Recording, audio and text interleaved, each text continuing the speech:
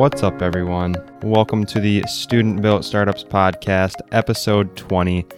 I'm your host, Cameron Stone, entrepreneur and marketing analytics student at UMD. Today is a very exciting episode. We are doing another update again, and I'm going to be talking about some really exciting stuff, talking about some information about how the podcast has been going, some more stats related to mailing list, listenership stats, ratings, reviews, and also some stats about my website and social media. Along with this, I'll be talking about my up-and-coming podcasting course called Level Up Podcasting. I've been putting in work day and night recording videos, coming up with downloadable worksheets, and coming up with great curriculum that'll help you take your podcast idea and bring that into the real world and launch it with a huge success.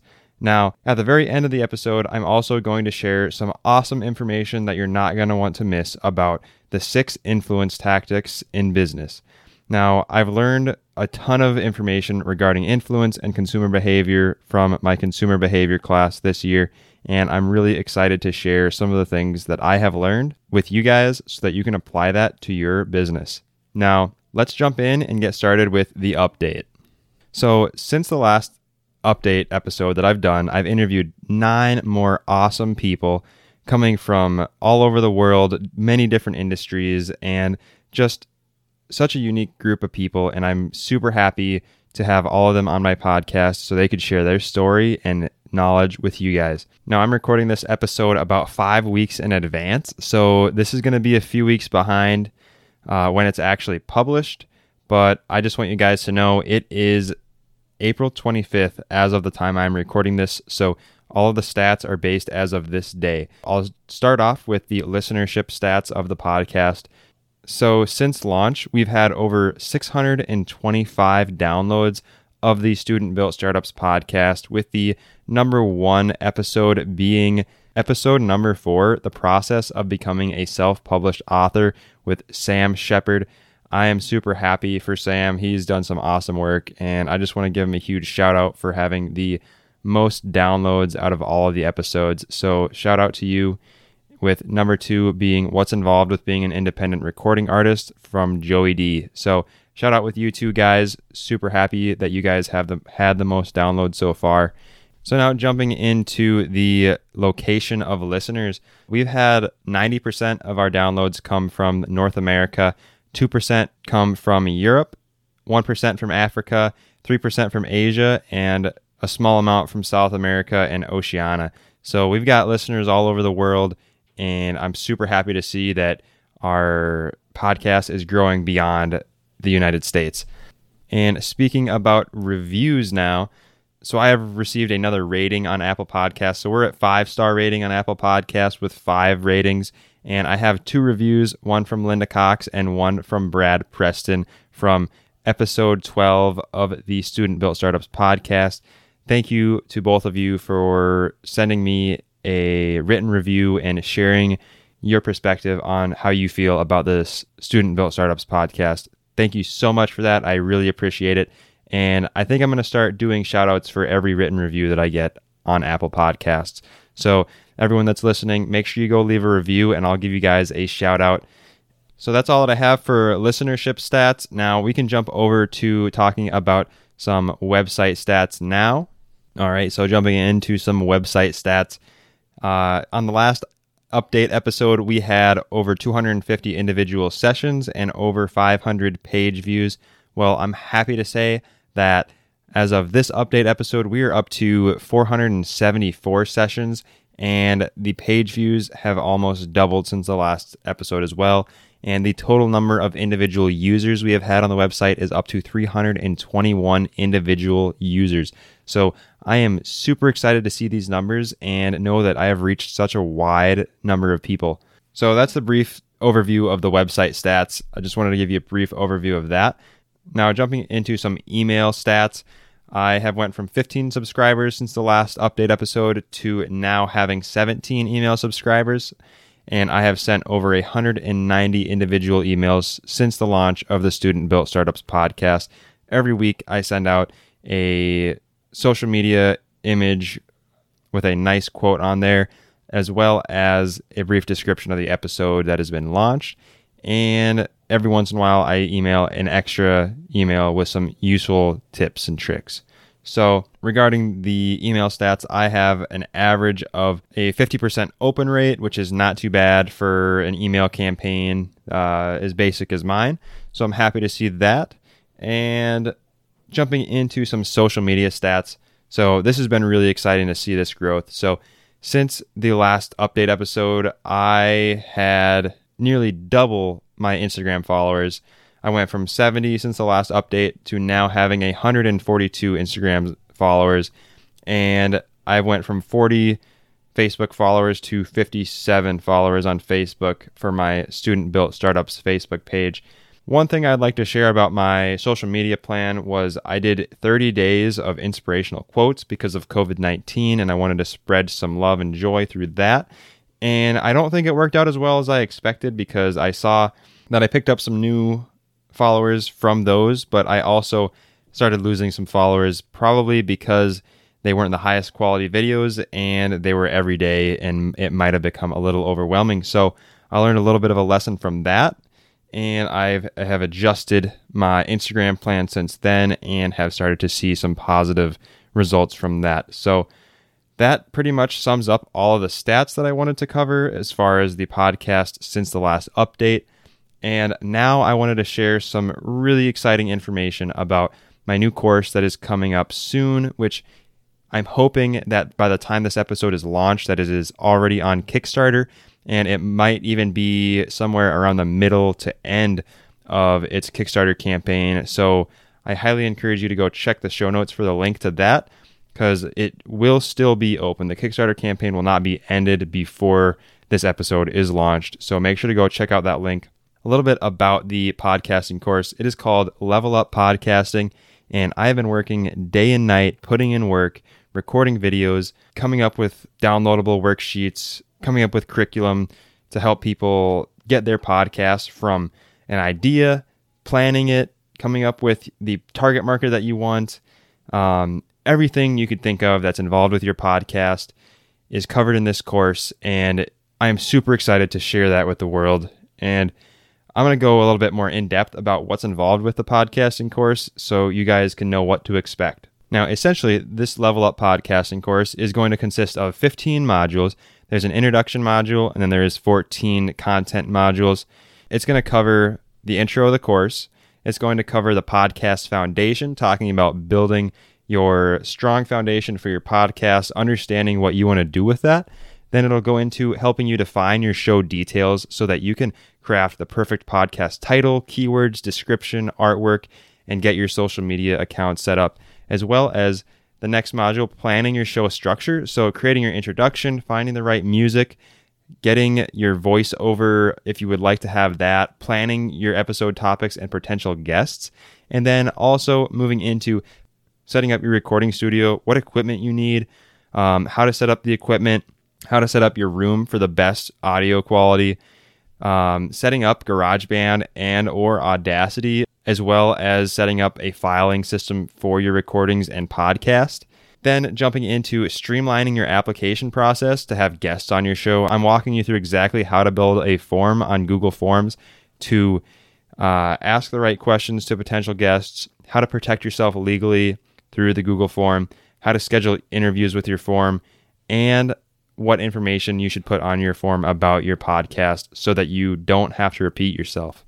After this, it will cover how to craft an exciting outline that covers everything that you need to cover in your podcast episode to bring the most value to your listeners.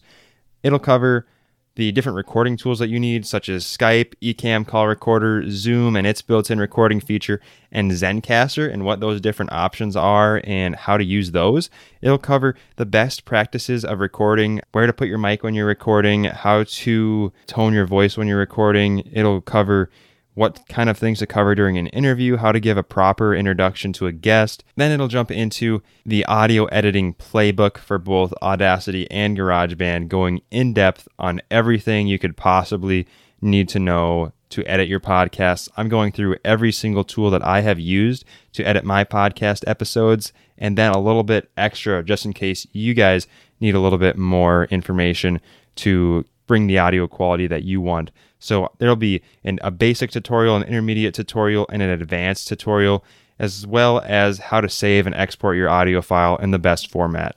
After that, we'll be going into how to share your episode with the world. So setting up your perfect media host, we'll be talking about the different options of where you can host your podcast, how to set up your media host, how to upload an episode to your media host, how to write the perfect show notes, and embedding your podcast into your website like I have on the Student Built Startups Podcast website.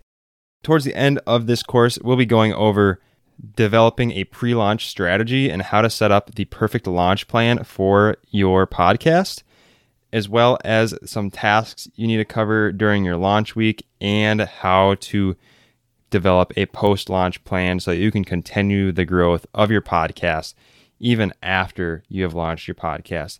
That sums up most of what I'll be covering in this course. I'm about halfway done now as the time I'm recording this, so it may change a little bit, but right now I have about 6 to 8 hours of video planned, as well as a full thick packet of downloadable worksheets that you can fill in. You can use the checklists. I have Excel templates of how to schedule guests. It's just got everything that you need. So that's what the course is going to cover, and I'm looking forward to you guys checking it out if you're interested. But I'll move on to the second half of the episode now and share the exciting stuff about the 6 influence tactics for business. Now, for the second half of this episode, I'm going to be talking about the 6 influence tactics of business. And real quick, I'll go over kind of how I've learned about these, what's been involved with my education about these influence tactics.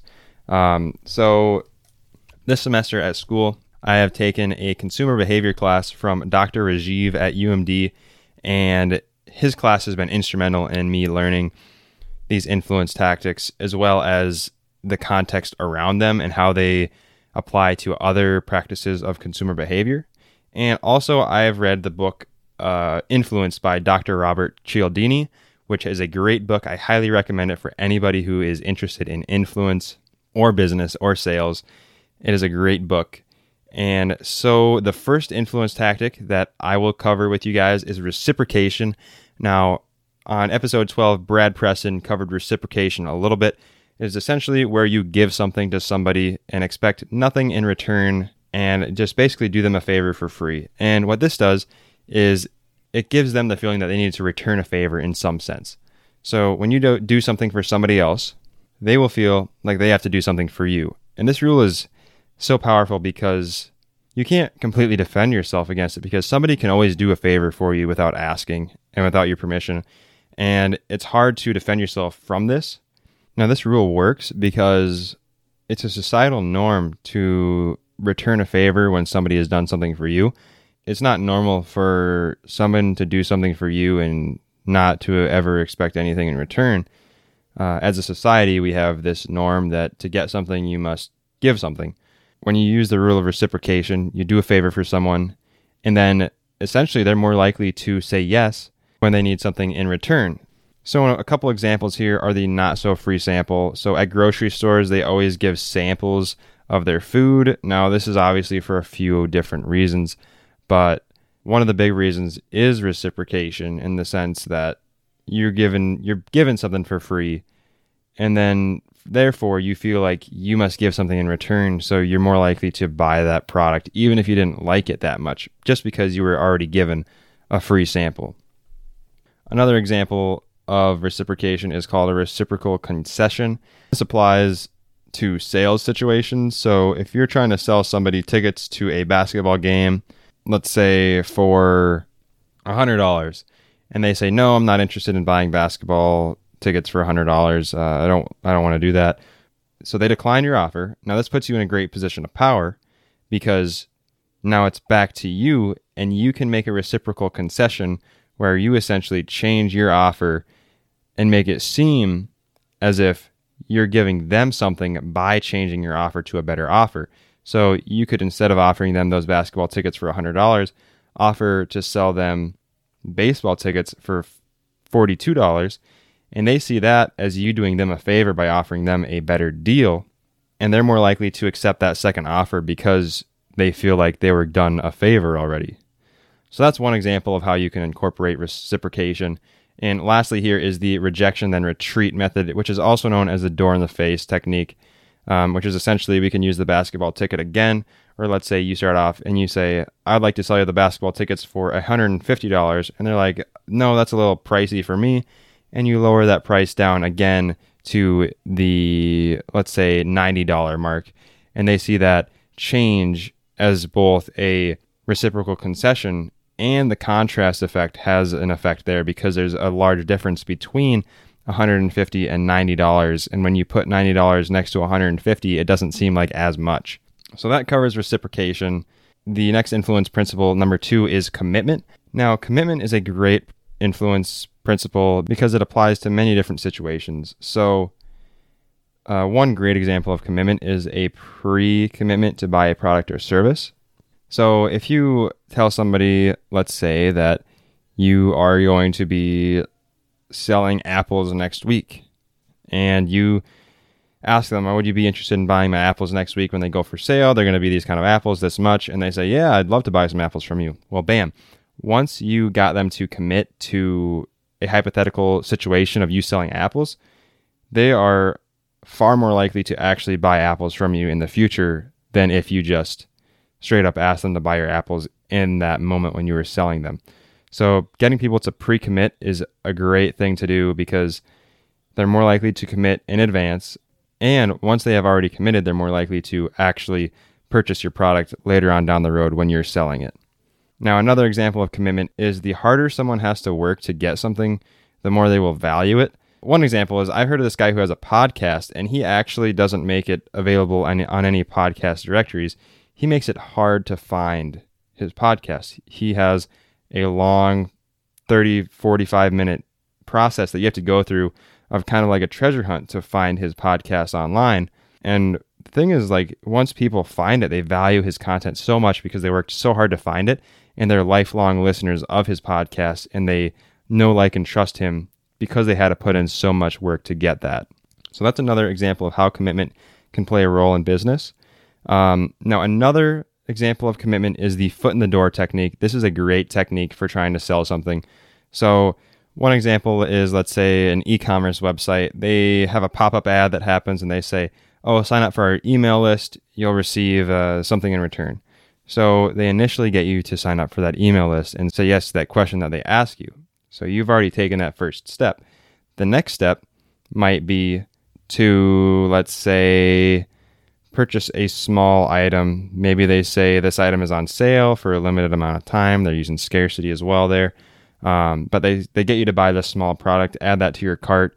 And once you've added that to your cart, they've taken you to the next step in this process of getting you to the final decision that they want. So maybe you add like a necklace to your cart, and then they show you something like let's say a woman's dress that would go great with the necklace. Well, they've already got you to 1, sign up for the email list, 2, add a small item to your cart, and now they've asked you to purchase this big dress, but you've already taken 2 steps.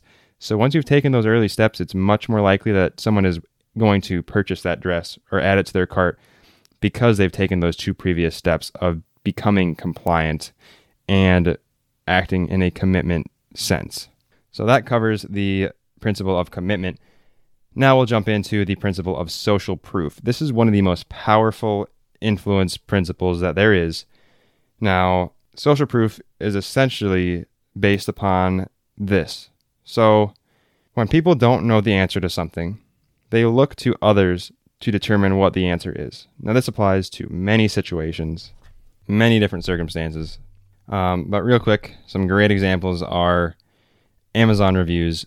People that are buying online, they've never held the product, they've never heard the product, they've never experienced the product, they just see a picture and a description.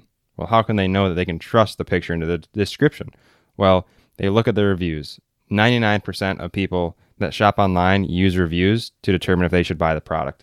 That is social proof at its finest because you're trusting other people's opinions over you going to a store and actually experiencing that product. Another great example is testimonials. So if you have videos of people sharing how great the product is, and there's multiple of those videos, that is a great way to use social proof to get people to buy your product, because they're going to trust the product more if other people are vouching for that product and they are stating that they trust this product. Lastly, another way you can use social proof is through stats. If you can say that we sell this book once every hour, that's a pretty good sign to most people that, well, people are buying this book all over the world. There's one sold every hour.